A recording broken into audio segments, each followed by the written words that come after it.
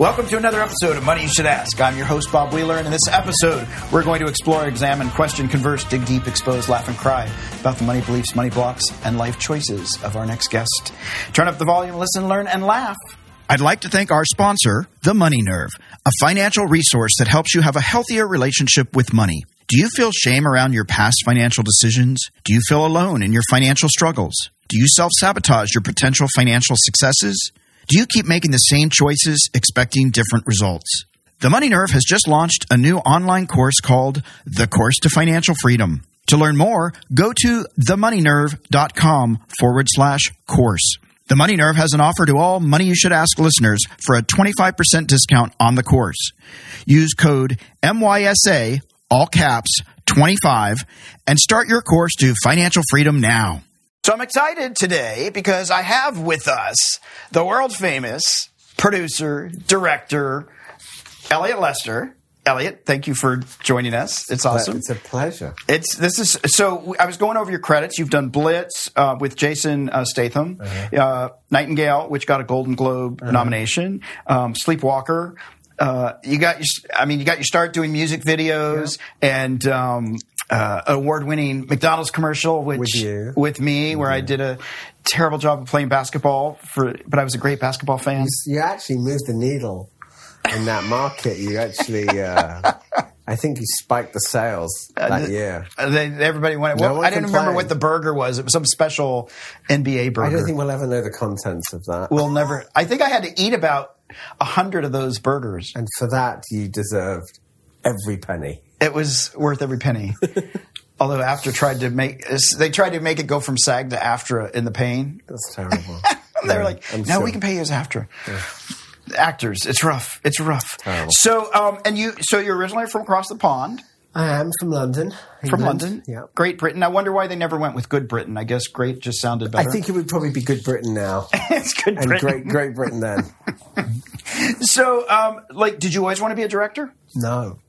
What did you want to do? What were you going to be? So my life, my conscious life was when I started traveling around the world, and I lived in India for about a year and experienced that. And then I came back, went to university, got a philosophy degree. Yeah. And then I decided to take 6 or 7 months out, and I moved to a country called Uzbekistan, and I became a sheep herder. And wow. I would steer cattle in the Kamush Khan Valley, which is the foothills of the Himalayas. But I had a pretty great time. And then from there, I came back, finished my degree, and then I decided to join the circus, join the sort of movie business in England. And I was doing Japanese commercials. I was doing the commercials that all the movie stars would do but would never tell you about. Oh, right. So I started at the very, very bottom. And there were no cell phones and things like that back then in the rotary days. And I sort of got bored with that and decided to travel around America, and very quickly fell in love with America and the idea of opportunity and potential. And I ended up becoming an American quite quickly. Okay. That story I won't tell you about. Okay. I think you were there for that. Actually, of course you were there. Yes, I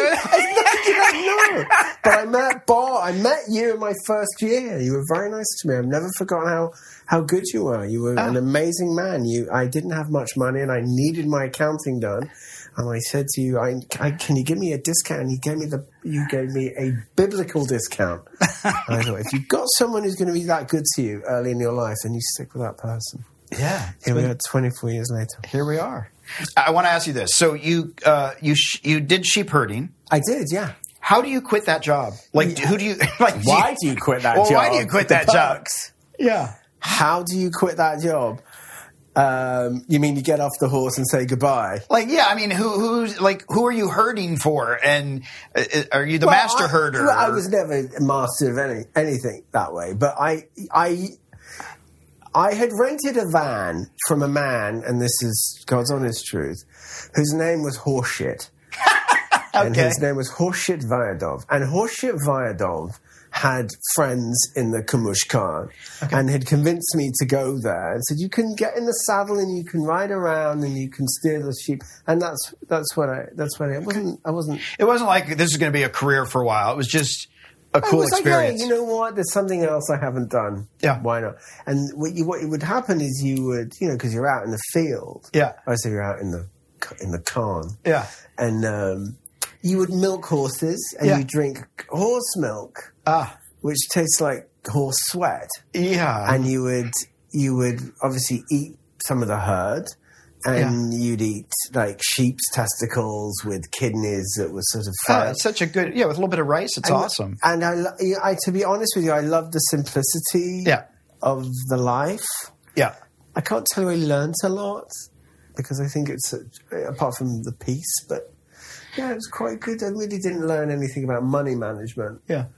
Well, I was a Dokyo herder for a day when I was in Nepal. Oh, so Dokyo is like a yak, and they had to do they forgot to negotiate some food or something, and the Dokyo herder had to go, and they were like, "Hey, Bob, you've done this a couple of times," because I'd been to Nepal, and they're like, "How about you? You want to herd the Dokyos?" So I had like 35 Dokyos, and it was very scary because I didn't know which way I was supposed. There were a couple of times where I got to a road. Were you from the rear though? You're coming up the rear. Were you on a were you on a horse or you walking? No, I was walking. So sometimes I'd start at the front, and then sometimes be at the back, because it would always be funny when we'd turn a corner and people would stand aside, and then here comes this little white guy with all this milk, and people are like. But I bet they loved you. It was great. It was fun. But there is something about the simplicity, being up in those places. Which is why I moved to Los Angeles, clearly. Because it's super simple. It's so simple. And Did your family, when you were growing up, you have siblings? I have a brother. You have a brother? Who's here. Okay.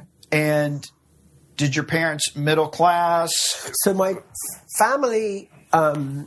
their origin is they were quite poor, and sons and daughters of immigrants, and Jewish. And my parents were lower sort of middle class. My father was like a director of sales, and my mother, her livelihood, she'd been working in fairgrounds her whole life. Okay, like a little bit like a carny. Okay, they had a shooting gallery. Okay. And my mum was an expert marksman. Okay. And that's sort of cool. Our lifestyle was sort of, we didn't really want for anything. Right. My father was sort of financially prudent and he would spend the money on vacations, but wouldn't necessarily change the carpets in the house. Right. He was like, don't worry about that. We should go out and live rather than... But... what I learned, and sadly my father passed away recently, was that my father was actually very shrewd. He put a lot of money away from my mum, and he bought property, and he sort of took care of her. I think to answer the question a long way around, lower middle class values.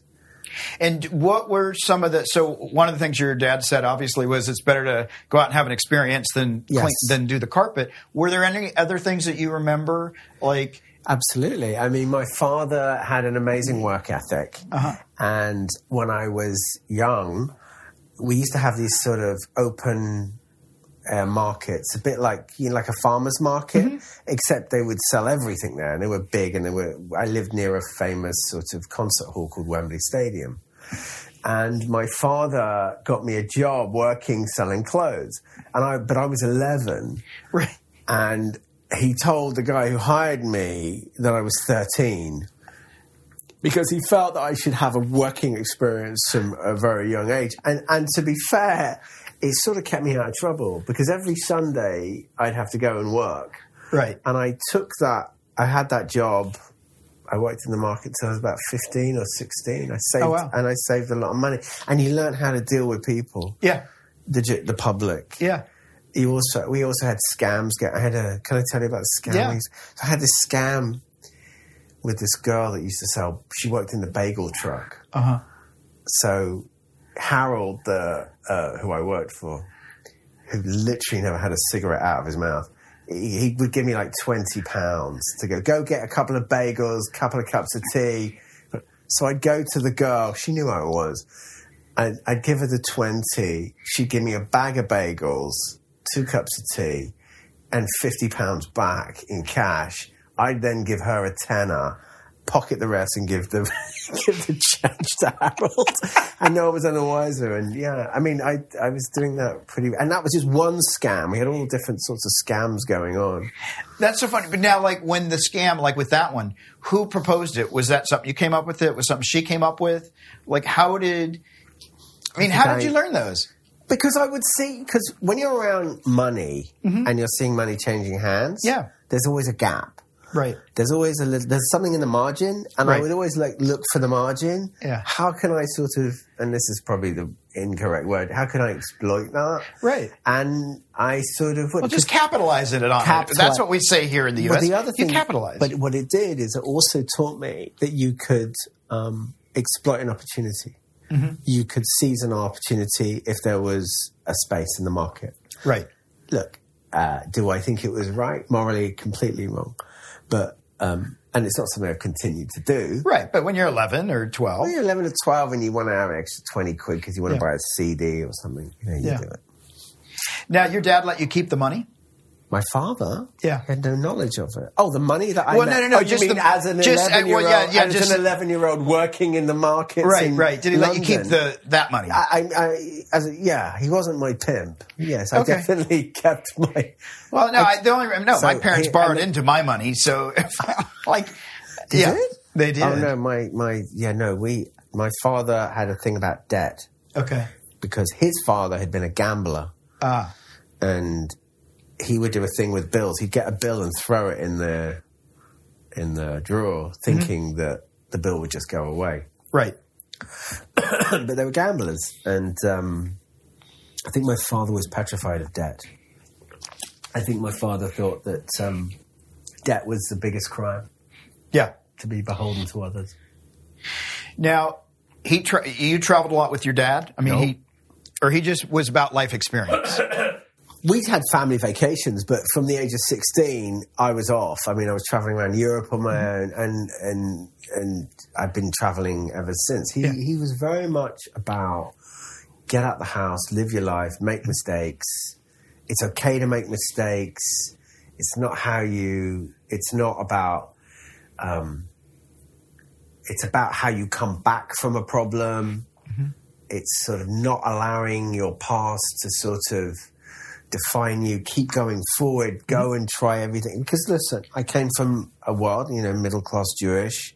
A lot of people, they would go to university, become doctors, become accountants, become lawyers, and they would have a very nice lifestyle. Right, but they might not be happy. They might not be happy, but you see, it was like this sort of, I was doing what my father was amazing about was, you should do all the things that I never did. Oh, that's cool. Because he couldn't, because he had to help his parents out. Right. I don't have to support my mum. Yeah. What's the greatest thing about traveling? Because I know you travel everywhere. Like everywhere. Greatest thing about traveling, I find, is the familiarity with people.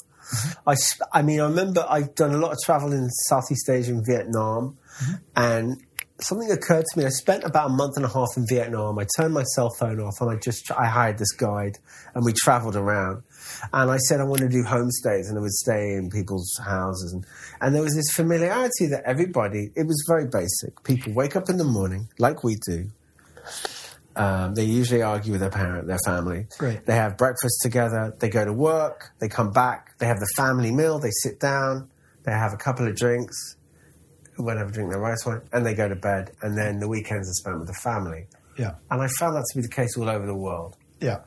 A little bit less here, because I think Los Angeles is not America. Los Angeles is a highly individualized place. Oh, yeah. And it's sort of, you build the walls around you. You don't let the walls out. Yeah. That was the thing I noticed. Yeah, it was people are sort of generally the same wherever I've been. Yeah. So having been around the world and then falling in love with the U.S., but there is something, I don't know, when I travel, and I've traveled a bit, but I I remember the first time I went down to Mexico, straight out of college. I grew up in Tennessee. We go down to Mexico, and I thought, the signs are in Spanish. Right. This is so ridiculous. I speak English. How bizarre. And how bizarre, right? So, and then I'm like, oh my God, what an asshole. Right. But initially, that American, everything should be catered to me. You're going to have a hard time in Japan. And you're... That's all I'm going to tell you. Well, I've learned a couple things since then. Forget that. But I couldn't believe... Like, I caught myself. But I think a lot of Americans sort of expect the whole world to cater to them, even in the depths of the Amazon or wherever they're going. And so I'm wondering, like, what do you notice about Americans? They are very individualized. Right. I'm not going to say, there's nothing I can say about every single American because I've met some of them, that's not all of them. Yeah. Characteristically, Americans are incredibly open, wonderfully non-judgmental, and incredibly ambitious. Mm-hmm. And I think those are just amazing virtues to have. I think America is far more open than the rest of the world is towards Americans. Okay. I feel that Americans sort of get this bad rap around the world, and I don't think it's deserved. I don't think it's justified. What do you find that you like more here in the U.S. versus what you experienced growing up in England? It's very, very simple. It is the wealth of opportunity. It is the fact that you can literally, as I have, go out, come here with a dream, make what you want, try, fail, keep failing, get better, make it again, fail. There's endless opportunities because there's no sense of history. Right. It doesn't matter. No one cares. No one cares. I love that. Well, they care, but they sort of... Right. If you're doing well, they don't hate you for it. Right. Where I come from, they don't like it. There's a sort of tall... They call it tall poppy syndrome. Oh, you're getting too big for your britches kind of thing? Yeah, they cut you down. So tall poppy syndrome is too big for your britches, you're showing off. You're getting a little ahead of yourself, which doesn't happen here in America, which is fantastic. I'm very, very idealistic about America. I think we're just having a moment, but while we're having this moment, the good news is that there's no permanence to it. Right. It's not permanent. This won't last. Well, and I think that's what's hard for a lot of people is when you're in the moment, it feels like it's the whole world or the whole moment, and the reality is it'll pass. You know, we're, as human beings, what we're taught is to sort of avoid pain, right? Right. Like, as soon as something is an affront or difficult for us, we sort of, our reflexes is remove the pain, get it away, get it away, get it away. Well, right now we have to sit with it a little bit. Yeah, and I think for a lot of people that's uncomfortable. Okay. Yeah. But we've sort of, it's not the 1800s. Mm-hmm. People aren't having to panhandle gold. Yeah. We don't, we're not. Yeah. You can go to the hospital. You can drive down the street and have 20 different versions of whatever you want to eat. Yeah. There's no shortage. Yeah. We're pretty well, we've got a lot. Yes. A lot of abundance. Remarkable. A lot of abundance. Remarkable. Do you talk, you have a son. Yes. Do you talk with your son about money ever? I do talk to him about money, but my son sort of doesn't necessarily share my appreciation of saving and investing, but I don't think he should. Not yet. I mean, I definitely try. Look, with children, they're going to be whoever they are. Right. You can give them guidance and you can show them things, and what they retain is entirely up to them. And how did you come to that? Like, I know for my parents, everything is about me, am I going to reflect well on them? Am I going to make them look good? And I think that's, maybe, right. I think that's changing, but I think a lot of parents want their children to, have a lot of accomplishments that they can be proud of. I want my son to wake up every day and feel happy, know that he's loved and not starved. I think that's, and everything else is his choice. And if he wants advice from me, I'll give it to him. And if he doesn't, it's not about, he's his own person. I want him to be, if he, God forbid, ends up taking drugs and, living on the street, then we'll do something about it. But right. what would he do that would embarrass me? It's only embarrassing him. Right. Yeah. No, I think that's a very healthy perspective. Yeah, he's his own person. I wish I just had more of them. Yeah. I wish I had more kids. Do you have any financial, is there anything that financially triggers you? Yes. I have, I carry this little bit of sense of poverty fear, which I think I get from my father, which is, oh my God, is the money going to run out? The money going to run out? And look, when I met you, I was making less than $10,000 a year. I, as you know, have gone through the years and I've done much better than that. But there is always a sense of what's going to happen when it runs out. Oh my God, I'm never going to earn again. Oh my God, this is, there's always this sort of dread. I think what it is for me, the thing I fear is, not having enough for the future. Yeah. But then it occurred to me the other day, Bob, I've never missed a meal. Right. I've never not been able to get medical care, and I've never not had somewhere to sleep. Right. So I think I'll probably be all right. But, yeah. Is that answering your question? Yeah, I think so. Yeah, absolutely. We can answer it a different way. I'm not sure I'm answering it in the right way. There's no right answer. We won't grade you, I promise. We won't judge it. Now, would you consider yourself frugal? Are you thrifty with money? Well, careful. Careful in the sense of, look, I'm not out eating out 20 times a week, every meal. If I can't afford something, I won't buy it. Yeah. And how do you find that discipline? Because in the U.S., we're all, Well, it's amazing here. You guys have credit cards. Don't delay any gratification. You got to have it now. Got to have it instant. Put it on credit. How do you rein that in? I just sort of, if you don't have it, you're not missing it. Do you know what I mean? And I can make sort of objective, what do I want to feel right now? What's going to satisfy me, Right. It's like with alcohol, Right. I can have a couple of drinks, but if I have 10, it's not going to make me... It doesn't affect me. Yeah. In the same way. I mean, I don't go, I gotta have it. Never. I don't have that. What do you love spending money on? I love spending money on the kids. Okay. I love that. I love giving gifts to friends. I do enjoy that, and girlfriends. I really get satisfaction out of paying the mortgages on the properties, to be honest. Yeah, so say more about that. I quite like that. I'm like, that's good. Yeah? Yeah. And what's good about it? That you can afford it, or that you've got property, or it's a good investment? I think it's all of those. Yeah. I think it's all of those things. It's sort of like the ability to be buoyant. Yeah. And go, okay, that's giving me a certain level of comfort and confidence. It just made me remember. Oh, God. The rental properties down in Long Beach. Well, do you remember the one when we showed up for the eviction? Yeah. And the woman was pimping her daughter. Right. Her bedroom was the front closet, and they had a pit bull. But what about who that property was sold to?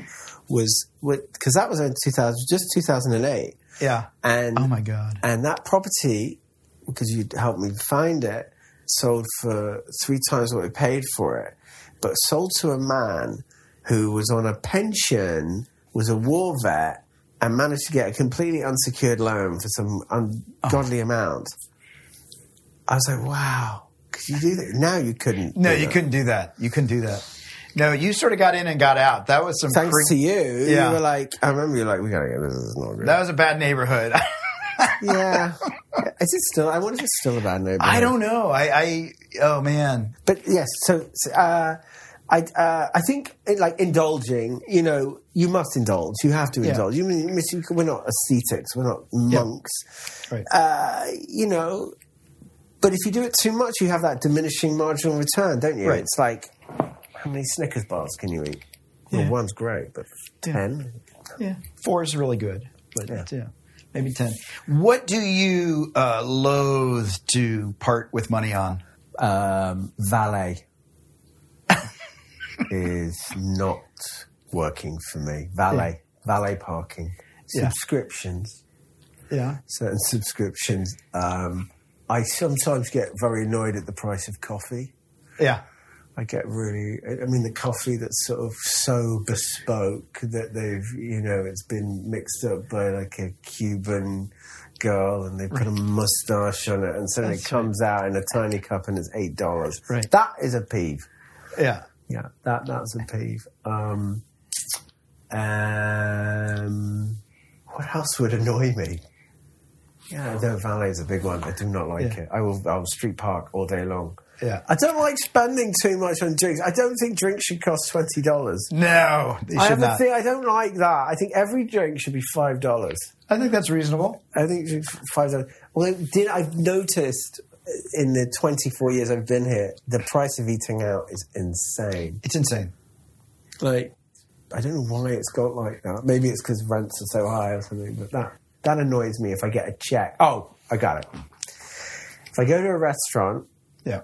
Let's say I go to, what's that restaurant in La Brea? Come on, big, beautiful one. Not the bakery. It's next to the bakery. It's beautiful. It's Le Republique. Oh, okay. So I love Republique. Mm-hmm. You go to Republique, you have a beautiful meal. Mm-hmm. You're paying over, whatever. Yeah. You sit down, you get the check. And then in the check, they've added the tip. Ugh. Then they've added an extra 5% for the medical. And I'm like, why? And then you're like, you don't want a tip. Yeah, that's funny. So you pay for the medical as well. Yeah, I'm like, wait a second. No. Those are the things that would... not really now, if you go out, if you take a bunch of people out for dinner and you tell everybody that you're paying... Korean. You go Korean. We'll get Korean food. And then do you care if everybody gets what they want, or do you... No, I don't care. No, but if you want to have that sort of fantastic dining experience and you don't want to get jacked, go have Korean because they give you pak cham and all these tiny little dishes. Yeah, those are cool. That's the life hack. Yeah. Yeah, I don't mind with it, but let them do it. I don't like it if you're like a non-drinker and you go out and everyone's ordering drinks and then the check comes and someone ordered like 12 bottles of wine and you get lumbered with that bill. But no, right? People should do what they want. That's funny. When you were talking about drinks should be $5, I remembered I took, this is like so bad on me, but I took the staff out for a dinner, right? Where did you go? There was this fancy place in Santa Monica. You're not going to tell me? I can't remember the name of it now. Was it on the ocean front? My assistant booked the place and she had a miscommunication. So I thought I was paying happy hour prices because we were going at 5. So I thought the dinner was going to cost me like $100 and it cost me like $600. Okay. And so I was already upset, right? And I'm trying to be calm. I'm like, it's Christmas. It's a holiday party. But what got me was I said, you know what? Everybody, whatever you want, get drinks. And a couple people got premium. Oh, no. They're like, I'll have the whatever. And the drink was like... 18-year-old Lefroy. Yeah. And I'm like, really? You couldn't just have a margarita? And so I was sitting here trying to be gracious, but in my mind going crazy. So I had to have somebody else hand over my credit card so I didn't feel like I paid for it, even though it was on my credit card. Well, next year it'll be Outback Steakhouse with well drinks. That's right. That's it. Exactly. We'll give vouchers. You get beer or wine and not an old... That actually says more about them than it does really about you. Yeah. Because it just triggered me. Just because if you can take advantage of somebody doesn't mean you should. Yeah. He says that working in Hollywood. Exactly. I mean, I've been taking advantage. Oh, so where do you want to be financially in 10 years from now? I mean, a couple more properties. I think a little more cash in the bank. I'm not greedy. Mm-hmm. Ask me where I would have wanted to travel, and that would be a different conversation. That's really more important to me. I sort of like, you don't take it with you. Obviously, you've got to have a certain level of comfort. Mm-hmm. I think that's one thing in America that is very difficult. We don't really look after each other that way. Yeah. There's no real, and the middle class is getting squeezed and squeezed and squeezed. Yeah. You don't really, medical is expensive and care is expensive, mm-hmm. and eventually you end up with nothing. Yeah. So I want to sort of avoid that. Where do you want to travel? I want to go back to Africa. I want to go to Senegal. I want to miss the Belgian Congo because that's very scary. Yeah. I'd like to go to Burma. Mm. I think I'd love to do a road trip around Sicily and then Italy. Mm-hmm. Where haven't I been? Vladivostok which is the most eastern part of Russia. I'd like to see that. Have you been to Moscow? I have been to Moscow. I would love to go there. You would? It's quite an ugly city. Well, I wanted to see... St. Basil's. I want to see the Kremlin Square and all that. Red Square. Wherever you can go that's not on the 405 is the right journey. Although I will say the 405 has been a miracle recently. It's sort of nice when everybody stays home. I'm like, what's going to happen when we all go back? Do you think we'll ever all go back? Oh, you are cynical about what's going on. Well, no. I mean, I think there's been a real a paradigm shift. I think a lot of people are realizing I could do this from home. Do I need to be out? I don't know. I think people are being forced, even painfully forced, to be with family, be with people. And I do think, I mean, to the point that you're saying, Americans don't take care of their own sometimes. And I think we're having to reevaluate that. I mean, I wonder if you're right. I suppose you are, because none of these offices are opening up. No. And what does that do to commercial real estate? Well, it does terrible things for commercial real estate. What about in retail? Like, people aren't going shopping. They're just sticking at home and clicking. Yeah. That's kind of amazing. Yeah. It's a crazy time. Do you like buying stock? I have. Yeah, well, I have. I think, again, you have to play. I've done a few impulse buys. I think that you have to, for me, have a couple. It's like spread betting. You've got like a couple of blue chips that you're safe. Then you've got your sort of medium earners, and then you've got a couple of wild cards, Mine was Schmucker's Jam. That was my wild. I did mess with Bitcoin, as you know. Yes. Although Bitcoin's doing well right now. Well, I'm hoping I got into Bitcoin. You helped sign me up on Coinbase, and then I lost all my money. But it's doing well right now. I'm hoping I'll at least get back to... Well, it's at 12,000. Okay, well, I put in 10, and I'm still at 2. I put in more than that. Yeah, I'm still down. I put in more than that. And what did you do? Did you do you did Litecoin, Bitcoin, and Ethereum? But you see, they're really great. Yeah, long term you'll be all right. Yeah, I'm in for the long. I'm not going to sell until I get my money back. I think you'll probably see after the election that there'll be a big spike in that. Cool. I mean, I'm not a pundit, but I just hope it gets back up, and then I'm just going to get out. Really? You just want to cash in? I don't know. We'll see. If it starts really growing. When you invest like that, though, you've got to be okay with the loss. You just have to be. You have to be at peace with it. Well, I'm at peace. I've already considered it lost. I just don't want it to be a final write-off. Wasn't it fun, though, to just dive in? It was. Wasn't that fun to sort of It was, because for that moment, I was like, it's going to turn into 100,000 bucks. It's going to be amazing. Yeah, there's no sort of shortcuts to making money, really. Apart from property, I think. It's the only. I think property is still a good thing, even with all that's going on. Are we allowed to? Did you find? And you found you were going to look at something in Long Beach. You told me. Yeah, I'm still looking. I'm looking at it. Are you feeling it? I don't know yet. I think prices are going to drop. By? I think a place for $500,000 or $600,000 probably is not going to drop that much. Right. But I think a house that's going for $3 million is probably going to drop to $2.7. Like, I think we're going to see. I've already seen in Topanga and other places things are dropping. Top of the market. Top of the market drops 200,000, drops 100. Houses have been sitting on the market for 258 days. And what do you think will happen to Los Angeles? Do you think it will contract? Do you think that? Well, I sort of hope so. And then because I want to buy some more property. Do you remember it used to be, and I'm showing my age, but it used to be a little more vacated. Yeah. I remember it was just a bit. Now it's just mad. It's insane. And the only things that you're seeing is such an influx of condos and building on building on building. I just wonder. I mean, it's sort of exciting for the skyline. I don't think it's exciting for the neighbors, though. No, well, even a lot of the neighborhoods that are taking garages and putting in ADUs and making duplexes and stuff. So I definitely think, I mean, it's a very expensive place to live.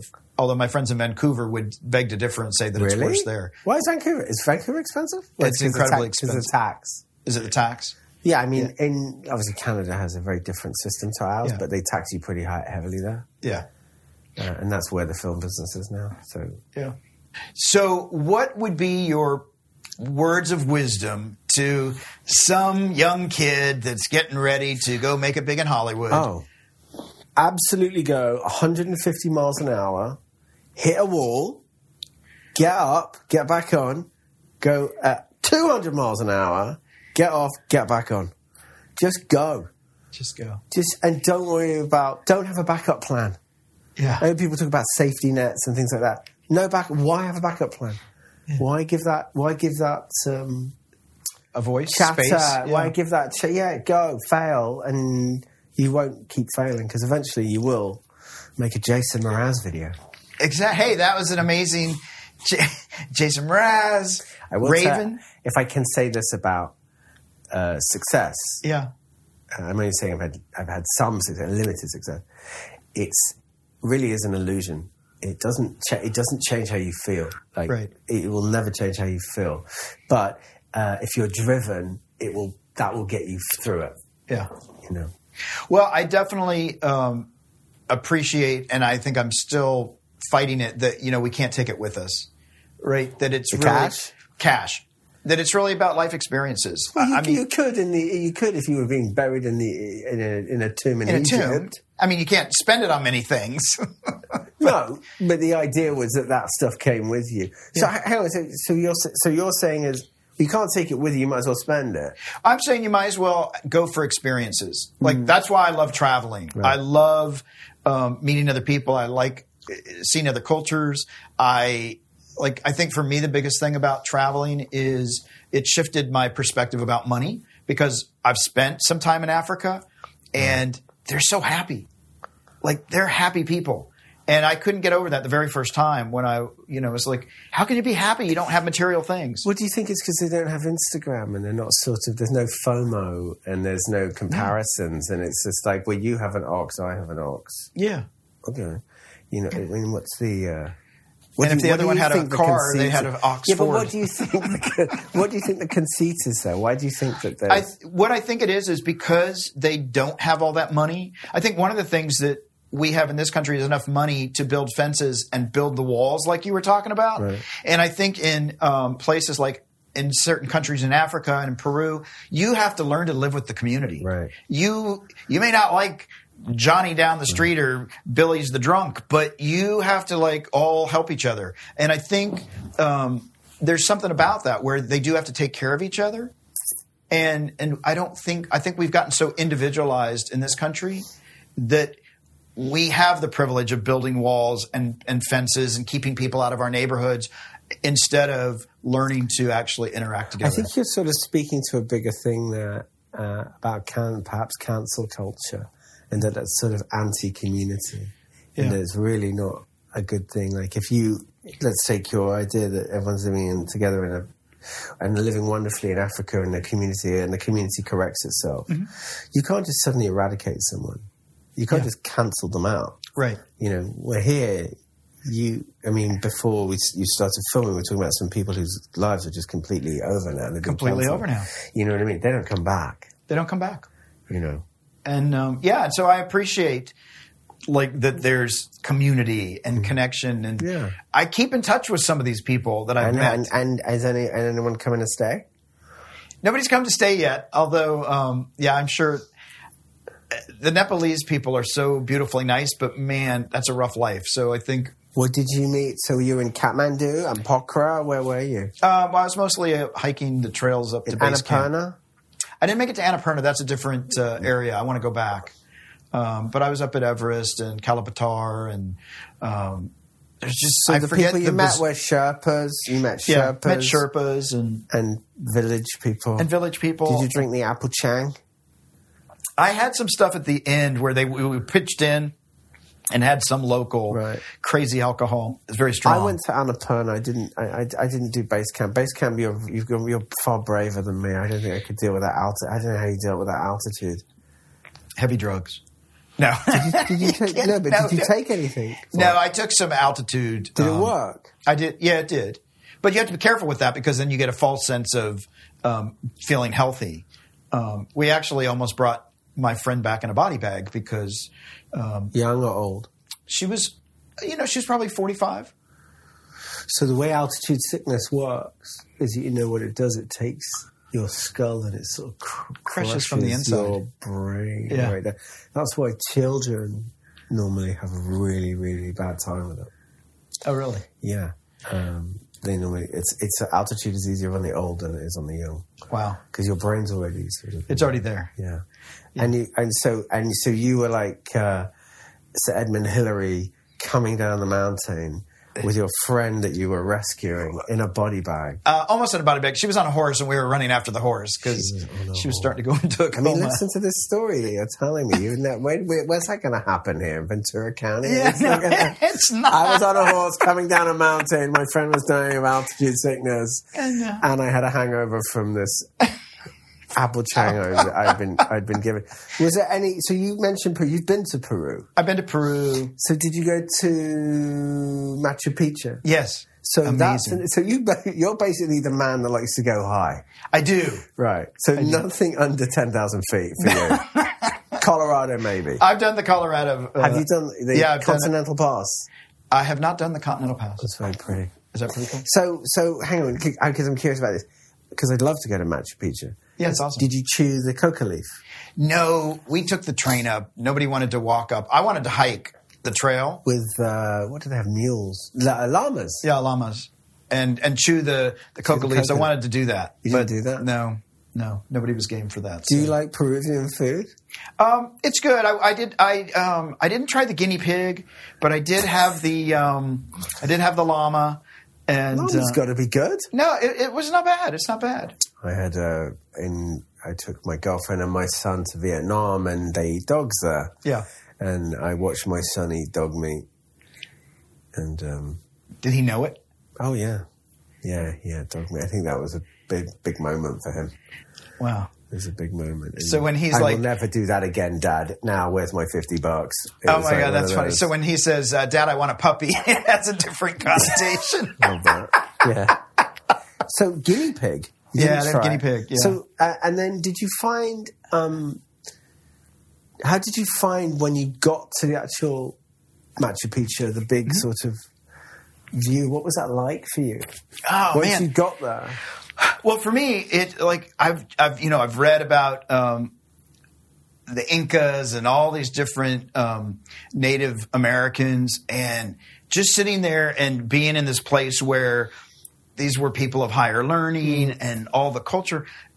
For me, it was amazing, just the vastness and the ability to build all the stuff. You know, if you left me to build a city up in the mountains, we might have a lean-to, right? It's not gonna be fancy. And just the detail and a lot of stuff, how it lined up with the stars and all this, like there was just so much amazing wisdom in all that was built. So for me, it was just very awe-inspiring and just like, wow, that's pretty crazy, because they did not have, or we're not aware of them having the technology that we have now to build that kind of stuff. So I was just really a lot of respect. Where's next? Where's next? I want to go to Patagonia. To Argentina? Yeah. Or will you go to Uruguay? Yeah, I'd love to do that. That would be I want to do a lot of South America. Brazil? Yeah, not so much. I'm more like Uruguay, Paraguay, Ecuador, all those places. I want to go to the Galapagos. And what is the yen to go there? Why South America? It's not something I've particularly wanted to go. I'm just curious about it. I feel like it's undiscovered, untapped. So you're sort of Vasco da Gama or Columbus. I just think that, I think it'd be really, I think there's some really cool stuff down there. I don't think we know a lot about Bolivia. I don't know anything about Bolivia. You mean you don't know about Bolivia? I don't know the Bolivians. They know plenty about Bolivia. Right. Yeah. We don't know a lot. We don't. Venezuela, I think you need to avoid. I went to Cuba. Have you been to Cuba? I've not been to Cuba. I do want to go to Cuba. So I went to Cuba, and I wanted to have a real Cuban experience. Yeah. And I met this guy who was into Santeria, which is voodoo. Yeah. And he said to me, to an interpreter, come to my home and I'll give you a purification. So I went with the interpreter, this horrible project just on the outskirts of Havana. He goes, okay, you got to give me $80. I was like, and he was very nice about it in his apartment. I was like, okay, fine. Gave me $80. He goes, okay, I'm going to go and get stuff. Came back with 3 chickens. Oh, no. And I said, okay. I was all in. I'm in. Yeah. Whatever. I had these two massive guys chanting behind me in Yoruba, which is ancient tribal African. Right. And this guy with a massive belly. And he was like, chanting away. And then he's, take off your shirt, took off my shirt, got on my knees, cuts the chicken's head off, pours the blood all over me, carrying on chanting. It's just like, you're being purified right now. But comes out with a jar of honey, puts the jar of honey all over me. I'm literally like tarred and feathered. I'm just with like, blood and honey. With blood and honey.